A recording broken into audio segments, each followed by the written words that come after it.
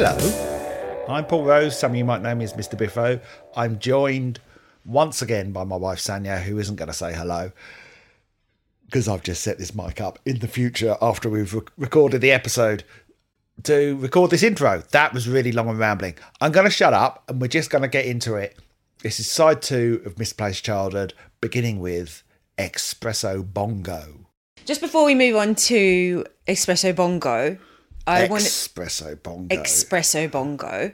I was curious to hear what your take on It Started to Rain was, because it starts at the end of Bittersweet and then he chants it at the beginning of Heart of Lothian. So what do you think it means? I never really ascribed any deeper meaning to it other than it was a bit of atmosphere. But you could say, well, he's hitchhiking and then it starts raining on him. No, sod's law. Oh, my life, eh? But it's at the start of Heart of Lothian, he's chanting it. Yeah. I've never really, well, if he's singing about being Scottish. Oh, okay. Yeah, its chances are it's raining on a night out. We'll stick with my interpretation then, that rain is bringing change and he's washing away the old. Okay. Well, let's we can move on then. Let's move on to track 1 of side 2. Yes. Waterhole, brackets, Espresso Bongo. Yes. What do you think of this? It was so... as soon as it came on, I was like, what? It sounds so different.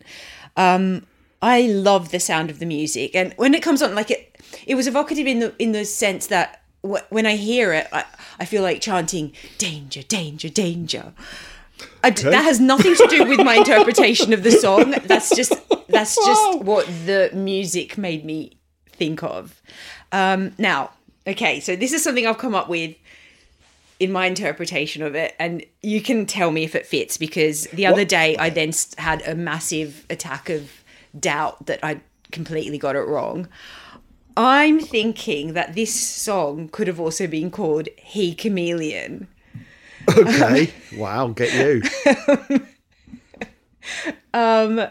Yeah, because I'm wondering if it's like a continuation of the Wide Boys Night Out, and it's still about casual relationships. Fish sounds a little bit angry and judgmental to me at times, almost like he might be judging the lads for being he chameleons, lying and manipulating their way into the girls' beds. That was my take. I don't know what it's about, but exactly what I thought. I thought it's late. It's the end of the night. He's looking around and going, "What a bunch of dicks." Yeah. Yeah. What a meaningless existence. Yeah. That's exactly how I saw it. Okay, cool. Yeah, yeah. He's judging them, but in a really bitter way, which musically, it feels like he's drunk. He's sat propped up on the bar. He doesn't want to be part of this night out anymore. He's looking at them and going, look at them, selling false impressions. Yeah, tipping eyes at the waitress with American expressions. This was always the song I skipped when I was younger. Oh, really? I mean, why? It's only 2 minutes long. I just didn't like what it sounded like, bottom line. But within the narrative of the album, it really works, I think. My interpretation of the narrative, and yours, it would seem. Yeah, it does. I mean, I'd like to... The interesting thing is I like the music sound of it. I didn't like the lyrics. I didn't like it lyrically. I didn't like the singing sound, what that sounded like. It was uncomfortable, but that could be because of what it's about, and his judgment is bleeding through. Can I just ask you one other thing? When he says, "So when you think it's time to go, don't be surprised."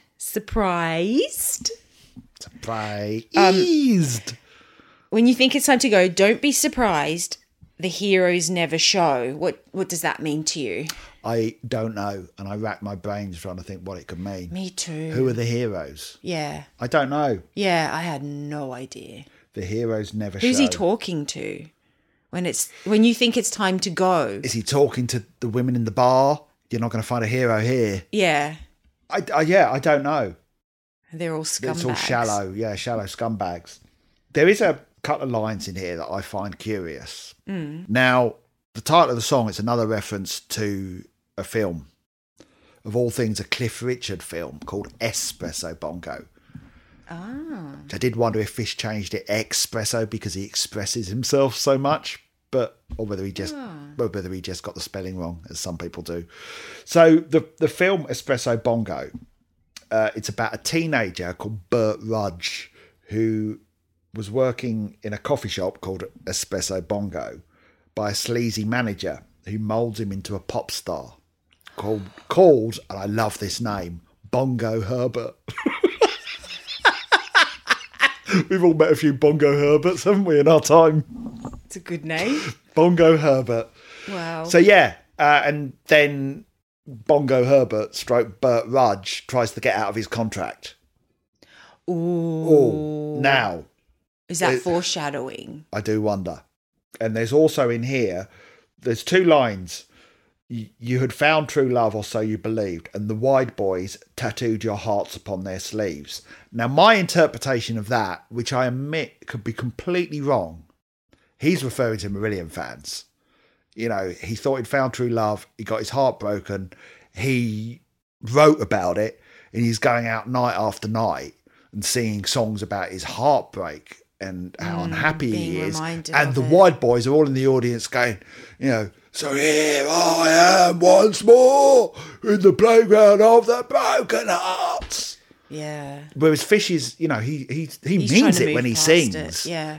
He means those words. You know, he meant those words when he wrote them, and now he's going to have to go out every night and perform them to a bunch of drunk guys singing along. That must be weird. That's got to be weird. Yeah. That was how I always saw that. But also, if he's trying to get over that heartbreak and move past it, it doesn't really help to be reminded of it every night. And every night it's like going and relive that pain, reopening a wound every night.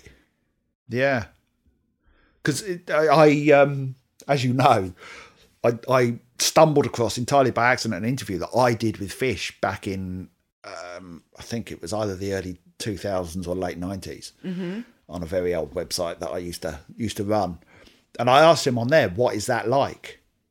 Do you actually asked him that question? I actually asked him in that interview, what's it like going out and singing about difficult things every night?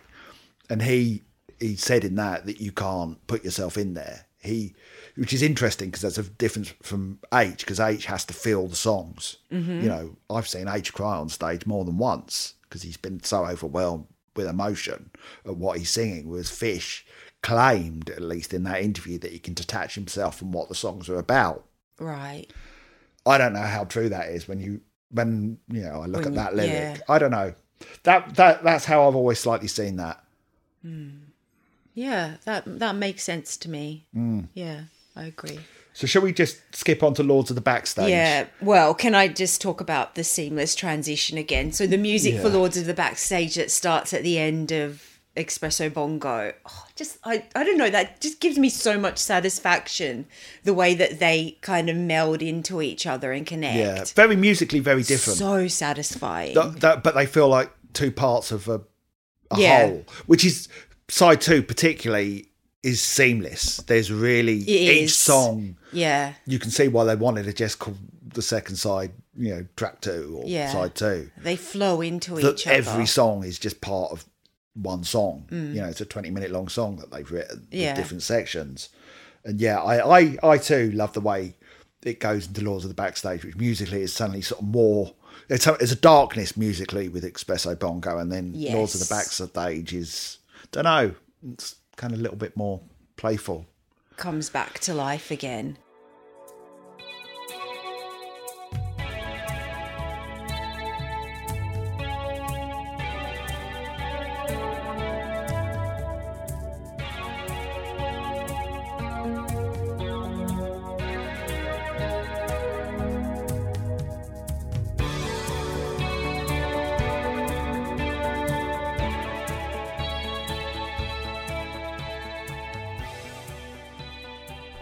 So what's your take on this section, as in what it's about? Lords of the Backstage. Yeah. Oh, first of all, I just have to say, it's one of my favourite parts of the album. I I love Lords of the Backstage. You do, don't you? I really, really, really love it. Like I'd listen to it and then rewind and listen to it again. Really? Yeah, Wow. I really I just love always it. saw it as a transition between. Oh, it's one of my favorite parts of the album. I don't know. There's I love the punchiness. I love the energy, the vitality, the rhythm of it. It's alive. So, but the meaning I'm seeing I'm hearing in Lords of the Backstage and feeling that there's a certain kind of anger in it, but it's not a nasty, bitter anger like we feel in Fugazi. It's not a judgmental anger that we hear and feel in Espresso Bongo, but rather it's a forward-facing anger. So it's like he's got his head down and he is trying to push himself forward. It's like he's moved away from just wanting to get over the heartbreak and move on with his life and go out with the lads and have brief encounters or meaningless collisions to being desperate to do so. It's like he is desperate to get over the heartbreak, to move forward with his life, to move on. And the repetition of ashes are burning, bridges are burning now. It's like he's desperately trying to convince himself that he has moved on. And the music behind the lyrics is almost fervent. It's like the music is drunk or something. And in the throes of that chemical distraction. So it's like he's taken that wanting to distract himself to the next level and is kind of going like, I'm not thinking about her. Look at me. I'm living my life. I'm burning those bridges. I'm moving forward. See? So he's trying to prove something, looking ahead of where he wants to go. It's like he's using that anger as a kind of fuel for energy. And then just like that, it just stops and morphs into Blind Curve. Okay. It just like suddenly stops. I had a different take on it. Oh, okay. Yeah, given the title, and maybe this is because as well I know what happens in the overall Fish and Marillion story. Mm-hmm. I think this is another song where he's frustrated being a rock star, that it's not fulfilling him, that he is, you know, he's a lord of the backstage, a creature of language. Mm-hmm. And I think and what this musically as well, for me, backs this up. It feels like just this sense that he's going through the motions being in the band and doing what's expected of him as Fish, the rock star, capital T, capital R, capital S. Fish, TRS. And yeah, he's still thinking about her. I just wanted you to be the first one. I just wanted you to be the first one. Yeah. And, you know, which brings up sort of, is it jealousy that, you know, they burn each other's first or something like that? That's how I always saw that. Yeah. And he's having to be Fish while going through all this stuff as Derek.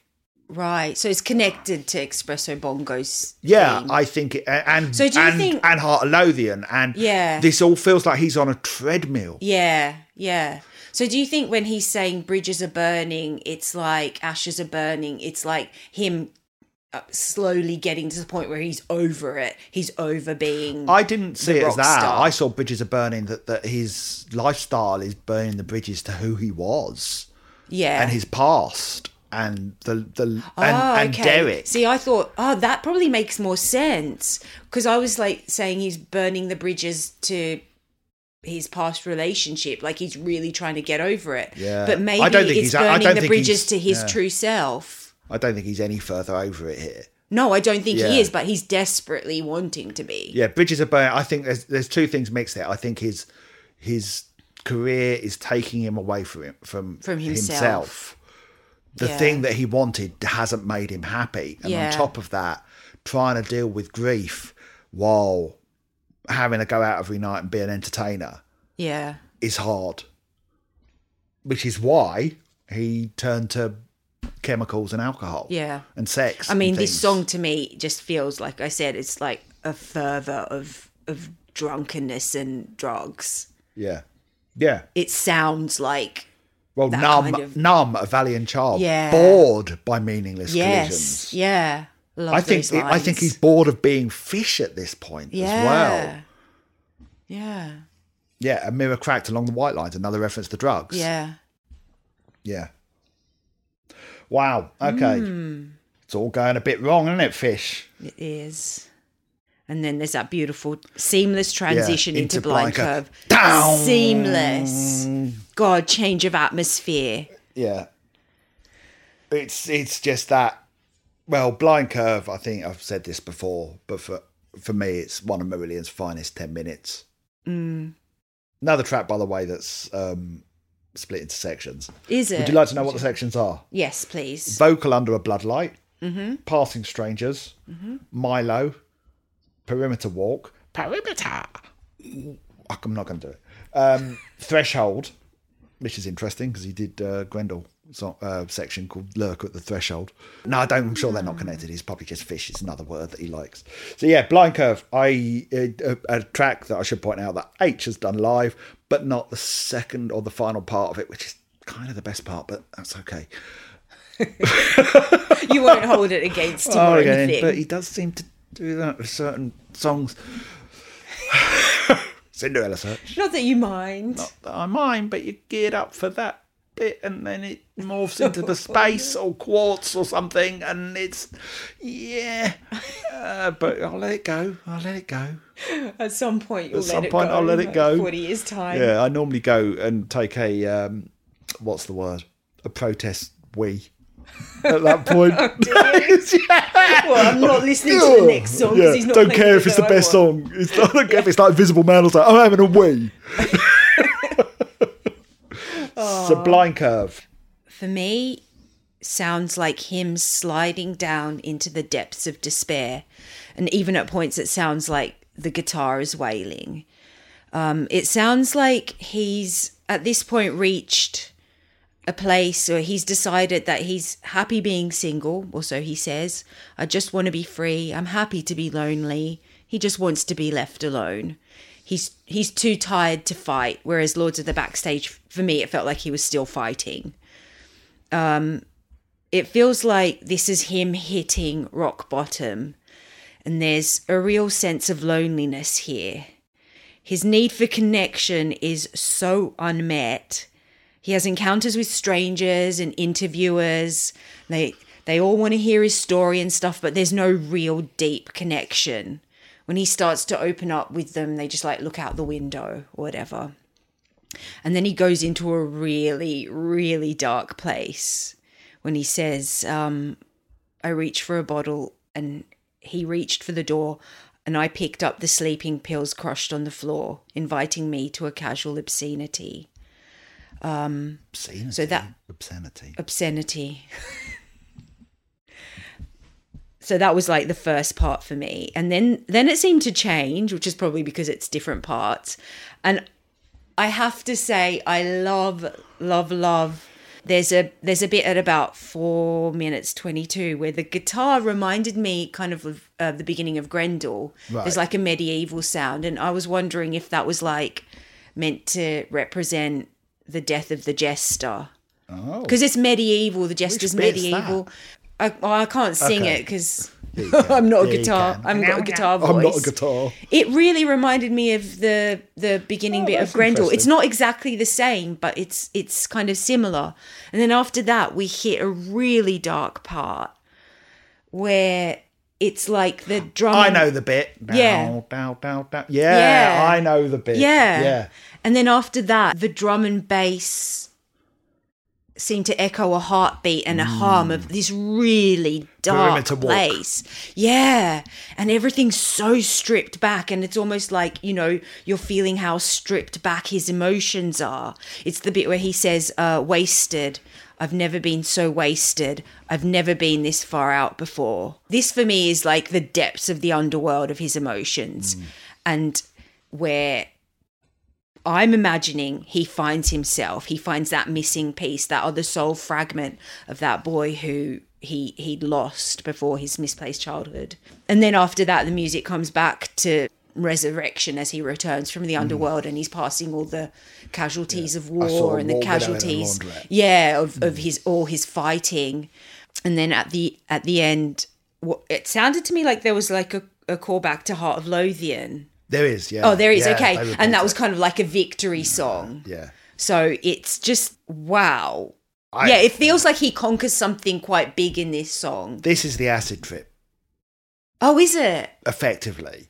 This for me is a callback to our opening scene. This is pseudo Silkomono time. Yeah. He's tried everything else. He's at the lowest ebb here, the bottom. Absolutely. Rock bottom, darkest place. Yeah. Can't you just stay away and figure there his thoughts with the okay? And so he takes this acid, and that's when he has the experience of seeing the child, his childhood. Right. And as he says, it could have been ancient. I could have been mystical. Yeah. There's a presence here, a child, my childhood, a misplaced childhood. Give it back to me. Give it back to me. A childhood, that childhood. Oh, please give it back to me. And then he gets it back. And he's complete and whole again. And that, during the last section, the amazing, I saw War Widow in a laundrette. Yeah. Washing the memory from her husband's clothes. She had medals pinned to a threadbare greatcoat, a lump in her throat with cemetery eyes. I know. God, goosebumps. Yeah. But that's him. He's complete. So now he can kind of focus on the issues of the world and not his own problems again. So that's how I see it. I felt like he's complete, and as he's rising up out of those depths, he's walking past all the casualties of war, all the results of fighting. Well, I saw it as more literal than that. Right. That he's, I see convoys curb crawling West German autobahns. They're trying to pick up a war. They're going to even the score. Oh, I can't take anymore. We're back in Fugazi territory. The world's fucked up. Yeah. And so he's come out of himself, out of his pain, and looking outside of himself at the world and going, oh, great. It's still ruined. Yeah.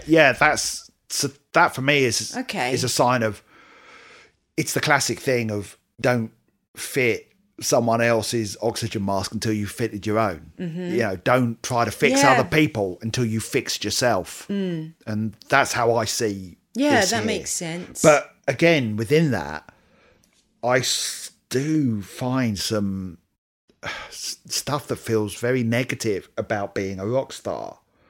There's the Holiday in Another Temporary Home interviewer threatened me with a microphone. Yes. Talk to me. Won't you tell me your stories? Yes. And then when he opens up and he talks about conscience and basically the conscience again. Yeah. The guy looks out a window. Yeah. And it started around, I thought maybe I'd already gone crazy. It's his life that he has found himself in as Fish is superficial. Yeah. So he's looking for something with deeper and more meaning. And that's when he looks out at the world and goes, right, there's stuff that's buggered up here. The world is screwed. Yeah. I need to help fix this. There's a section here which I have to admit, I do, as much as I loved it when H has sung part of it, I always find the Milo section slightly uncomfortable because it refers to a guy called John Milo, who was a guitarist that the band were friends with in a band called Rage, who died in a car crash. Oh. So I remember Toronto when Milo went down and we sat and we cried on the phone. It refers to a real person. Ah, I imagined that referred to a real person. But you know what? That really fits with your idea of him kind of getting over being Fish the rock star. Well, yeah, some of us go down in a blaze of obscurity. Some of us go down in haze of publicity. Yeah. The price of infamy. Yeah. The edge of insanity. Can I just say as well, I love how he sings this bit. It's so melodic and it's so beautiful. But with the music is as well. Yeah. Again, together, this whole album, the music and his voice and his words come together, are so in sync like never before with them. It's a phenomenal record. It really is. And when you sort of start digging into it as we are, you realise how much the craft that has gone into it, musically and lyrically. Yeah. It's so crafted which is amazing given what Fish was going through. And You I know, want to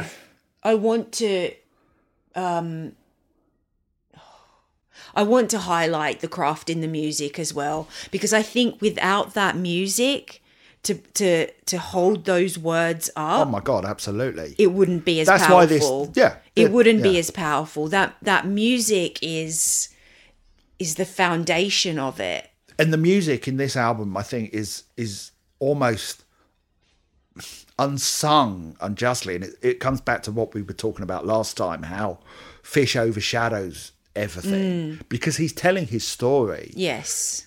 You know, by the end of this song, it returns to the Heart of Lothian musical motif, which is about potentially Fish rediscovering his Scottishness. You know, who he was. He has a Heart of Lothian, so it echoes back to that.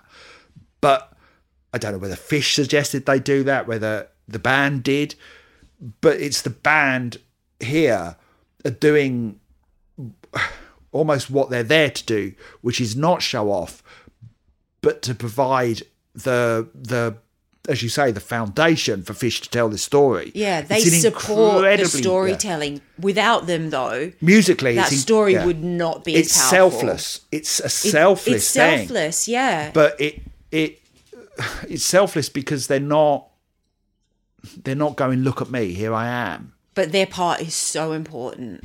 It's well beyond important. It's crucial. You take away the music of this Yeah. album, the way it's written. If this was just another band just doing straightforward rock songs and not painting pictures with their music as they are, it wouldn't have anywhere near the power that it has. And it does have power. It does, this album. yeah. Yeah, wow. But yeah, and this for me is absolutely the key point in the album. Yeah, for me, you know, it's rebirth. It's him. It's him coming resurrection. together. Yeah. That's exactly how I experienced it. I mean, okay, I didn't quite get the whole part of it of him kind of being tired of being a rock star, but I get it now. Yeah. Again, it's foreshadowing to when he left. I really think so. It's not bringing him the happiness that he hoped it would. Yeah. Yeah. So, should we move on?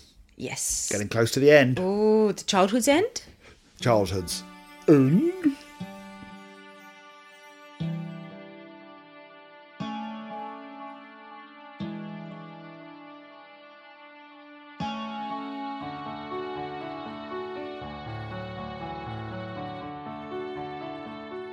Here we are. It's morning, and he's found himself mourning for a child he thought had disappeared. Yes. But had it. Had it? Well, yeah. I think that question mark in the title. And by the way, every good prog album should have a song called Childhood's End on it, with or without I thought you were question going to say mark. every good prog album should have a song title with a question mark after it. That as well. But yeah, no, Childhood's End is a bit of a prog cliche. Is it? It's a title, Yeah, because when I was looking up the lyrics, I saw, is it Pink Floyd has done A Childhood's End? Yeah. I think the question mark is there because he's hopeful, but he's hedging his bets. Yeah. Yeah, been through a lot. Not too sure, but it seems like it's okay now. Yeah. So off you go. Let's hear you. Well, I have to say, this was my absolute favourite Doing a bit of single. song on side 2. Absolutely. Possibly on the album, I don't know. I mean, there's a lot of wonderful bits, but oh my goodness, I actually got emotional listening to this the first few times. Like, I actually got teary. When you've been on that journey. Yeah. And it's was like, oh my God, thank God he's all I got right. teary listening to it. It's so hopeful and upbeat, and I love the sound of it. The grieving process has finally come to a point of healing and acceptance. The music at that bit kind of reminded me at the end of an adventure film when our heroes, he'd been off on his adventure, he'd descended into the underworld, he'd conquered his demons and monsters, and now he's returning victorious to the village and everyone's celebrating. And he's found himself, he's come back to himself, he's got that missing piece that left him all those years ago. The rain's gone, he's not alone anymore. I turned to the mirror and I saw you, the child that once loved, the child before they broke his heart. Our heart, the heart that I believed was lost. He realized that he'd done nothing wrong. He'd just lost himself. The only thing misplaced was direction. And now he's found direction. It's like he's come full circle, and there's a sense, well, for me, there's like a lot of self-love in the song. He realizes that all the answers he was looking for were within him all along. And he's not looking backwards anymore. He's not looking at the past with all the blame and, oh my God, you did this and I feel She's hurt got about to carry that. on with her life and you've got to carry on with yours. He's looking forwards now. The road ahead of him is cleared. Now you found the light. Yeah.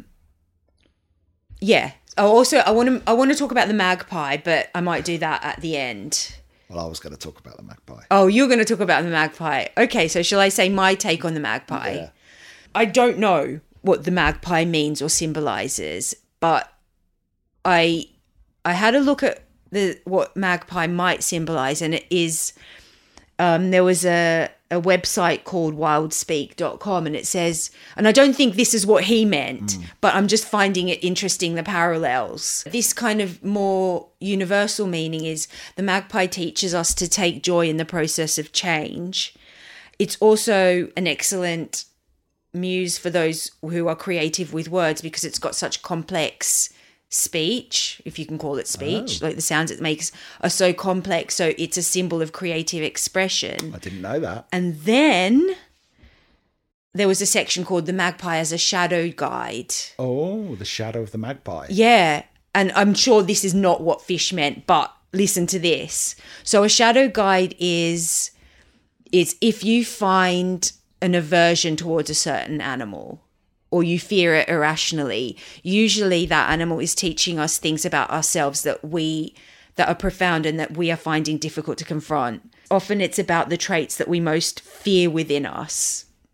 And the magpie as a shadow guide generally is showing that we have some very significant lessons to learn about friendships, partnerships, and family relationships. Oh. Yeah.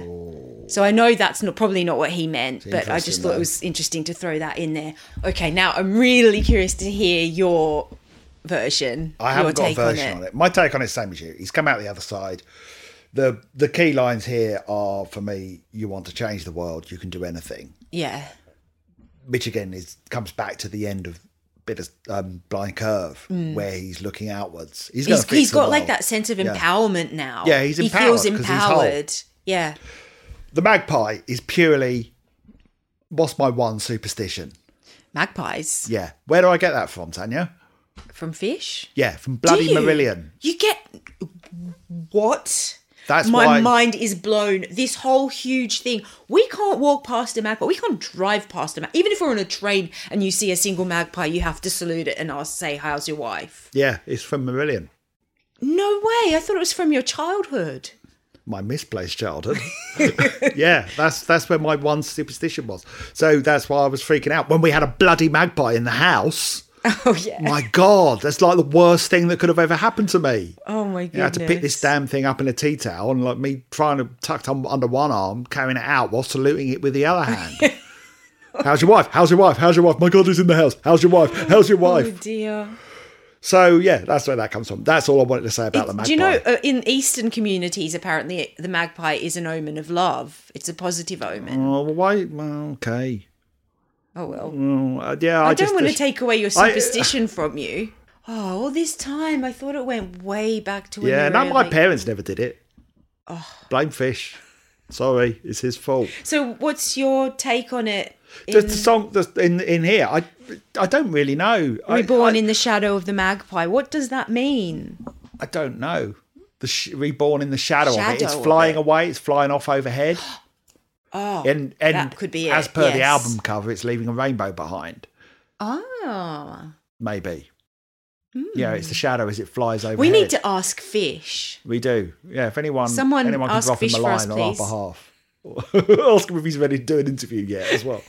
So yeah, I love this song. My God, I love this it song. too. It's the guitar in it. It's got that Rothers classic 80s guitar sound Yeah. that he did, that sort of almost jangling kind of thing going on. And I love Mark's keys on it. It's just a happy song. Everything, It's a happy song. In some respects, the happiest song on the album, because I think it next to is. Lavender. Lavender's different. I wouldn't say Lavender's happy. Lavender's loved up and hopeful. Yeah. Whereas this is really optimistic. Yeah. It's a really optimistic way to end the album. Although And we do after have one being track. through what we've been through, like in all the other strong songs, needed especially it. Blind Curve, it was like, oh my God, what a relief. Yeah. We needed this at the end of the album. We needed that, I think. I'm all for a happy ending, Yeah, same. so to speak.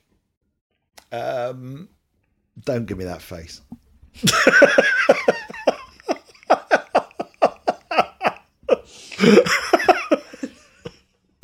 So, yeah. That's it, really. I haven't got a lot more to say about Childhood's End, other than it's bloody great and should have been a single. Should have. And why H has never sung this, I don't know. Has he not? No, I think he'd be amazing at it.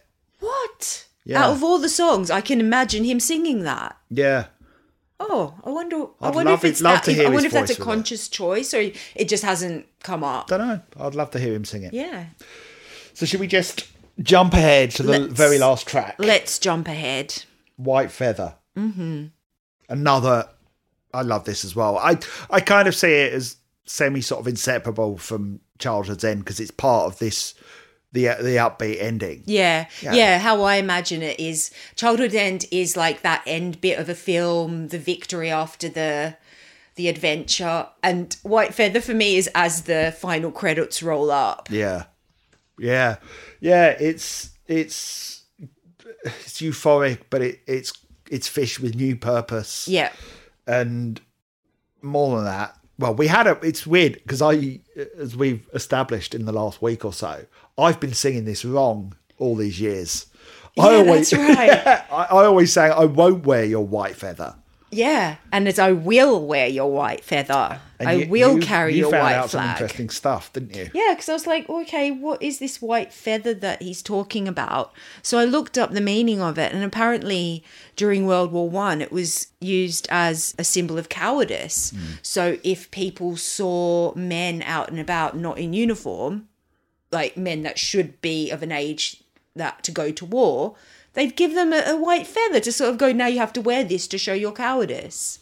And a few made some embarrassing mistakes by actually giving it to returned soldiers and stuff. Oh, dear. Yeah, so that's what it's about. I think it's Fish saying, I'm proud to be a coward. Yeah, I'm not going to fight anymore. We're all children under the same sky. Yeah. That's what it is. I've got my heart. It's back with me. I can't misplace it anymore. You can't take it away from me. I'm not going to fight. I'm surrendering the fight. But for me, I think it's a bigger meaning than that, I think. As well as the personal, I think it's saying we're all the same. We've all got hearts. That's what unites us. Yes. And that means we're all the same, ultimately. So that's how I see it. It's him looking at the world, and it's his, what's that? I'd like to teach the world to sing. That's it, the Coke song. Yeah, it's perfect harmony. Come together, all the children. Yeah, it's his way of doing that, and it's why in the background you've got the him listing Stockholm children, Tokyo children, which live when they used to play this live, it was that was a lot more pronounced. Oh right. Yeah, this song. Yeah, they used to extend it a bit with the various children with various countries and the like. Yeah, you can't take our hearts, you can't steal our hearts away. Mm-hmm. We'll always have those. They transcend borders, they transcend flags and uniforms and wars and that's. And I'm proud to own my heart. Yeah, his heart, which has caused him so many problems, or so he thought.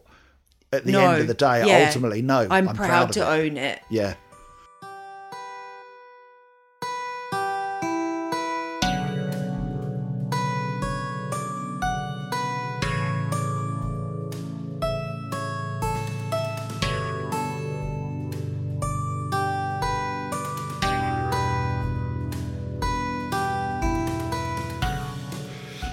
Yeah. So there you go. We did it. We got through this epic album, and we survived. An album that is mature that ends on a note of wisdom, that musically sounds like nothing else. All those accusations of them being derivative of a certain other band, to hell with those people who said that. Because here, this is when Marillion established their musical identity, which has carried them through the H years as well, while also not necessarily repeating themselves. I kind of said this is the sort of epic thing that we do, and we do it best. And on top of that, Fish found his voice on this album, while also, by all accounts, finding his heart. Yeah, going through some much needed therapy. That it feels like it's an album that is it's an experiential album. Is it ever? After listening to it so much over the last couple of weeks, I mean, I feel like I've been on an expedition or something. Yeah. I'm not going to say, I feel like a changed person, because that sounds cliche. But it has really affected me. I feel like I've been taken out of myself and been on this journey with him. Yeah. It has really, really stayed with me. As it has for me over the years. It, like I said in the last episode, I think as a 14-year-old, I didn't necessarily understand what the words were about. You know, I obviously understood like kind of Kaylee and Lavender and the like, but I on some level, the emotion of it and the honesty of the emotion of it resonated with me. It's an album, as you and I were saying this yesterday, that it's an album that you listen to with your heart, not your head. Yeah. Whereas previous albums, it's the other way round. Yeah, you can understand the feeling of it. The music is absorbed into you, and it can bypass your brain. I defy anyone to listen to this album with headphones on in the dark and not be on some level. And not cry when you get to Childhood's End. Be emotionally moved by it on some level. Yeah. Especially if you give it the chance to really understand what it's about and let yourself be affected by the music and the words and the journey. But I think there's another level to it beyond that, which is part of what we've been doing on this podcast, which is that we've come from Script to Fugazi to this, to hear the three of them together and the journey that there's different stories going on. There's the evolution of Marillion as a band. Yeah. Yeah, and as artists. And then on top of that, there's Fish's story as a person and him coming to terms with failed relationships. But then there's another story starting to emerge, which will continue on into the next album, Clutching at Straws, which is Fish's disillusion with being a rock star and being in Marillion. Which has begun, we can really sense it in Misplaced Childhood. I thought it was just there in Clutching, as we'll see. But I can see the foreshadowing. There's a real thread that connects all the albums. And it's like, you can listen to them as standalone pieces. But when you have them all together, and I haven't listened to Clutching at Straws yet, when you listen to them all together, it's I'm a bit taken aback. Yeah, it tells a real story, doesn't it? Yeah. And the crazy thing is, we're really just at the beginning of the Marillion story here. I know. This is 3 albums in. We've got another, 15 albums yet to talk about. And then on top of that, there are other important parts of the story that we're going to touch upon, such as the Marillion weekends and the way the band invented crowdfunding, that are all really vital parts of the journey, the struggles that they went through in the 90s. Yeah. We're not, just so you know, audience at home, we're going to take a look when we get beyond Clutching at Straws after we've done Season's End. We're going to take a look at Fish's first solo album, but we're probably going to stop there. We might maybe at the end touch upon them again when we get through everything. But Vigil in the Wilderness of Mirrors, I think, Vigil in the Wilderness of Mirrors is still part, I think, of the Marillion story. Right. Yeah, which has begun at Script for and that's the story we're telling, Marillion, not necessarily Fish's overall journey. Yeah. We're telling the story of Marillion. We're on the road of Marillion. Yeah. So this, as much as we focused on Fish, this is very much about Mark, Steve, Pete, Ian, and someone will soon all come to know, Steve Hogarth, who had to step into some very big shoes, both literally and metaphorically. Not literally. He didn't step into Fish's shoes literally. That would be weird. if fish left some shoes behind and On they the put them on. stage. Yeah, no, you've got to wear these. Sorry, Steve, you've got to wear these. Yeah, that's if you want to These be are in the my show band. shoes. Yeah, oh, but I've got size 4 feet and Fish has got like size 20. I've gone off on one. We were going to talk about Lady Nina and Freaks, but that has been an epic. So I think we'll save it for the next episode, which will start to touch on Clutching at Straws. We'll look at the B-sides of the Misplaced Childhood era next week. I also want to talk about the first time I saw Marillion live. And, yeah, and then the second time I saw Marillion live, which was Welcome to the Garden Party at the Milton Keynes Bowl, which was a big moment for them. And so we'll fill in some blanks between Misplaced and Clutching, because it's when everything started to fall apart. Teaser. So thanks for listening. If you haven't already, go subscribe to us on Twitter, like us on Facebook. You'll be able to find us. I don't need to tell you what the addresses are. And yeah, we do want to do a postbag episode at some point. So send us some emails at it's bianpod@gmail.com. Subscribe to us on your podcast platform of choice. Maybe even leave us a review on iTunes. Not iTunes, is it? Apple Podcasts. Maybe leave us a review on Apple Podcasts. Tell us whether you love us or not. Because we're desperate and needy. Right, we'll see you next time. Bye.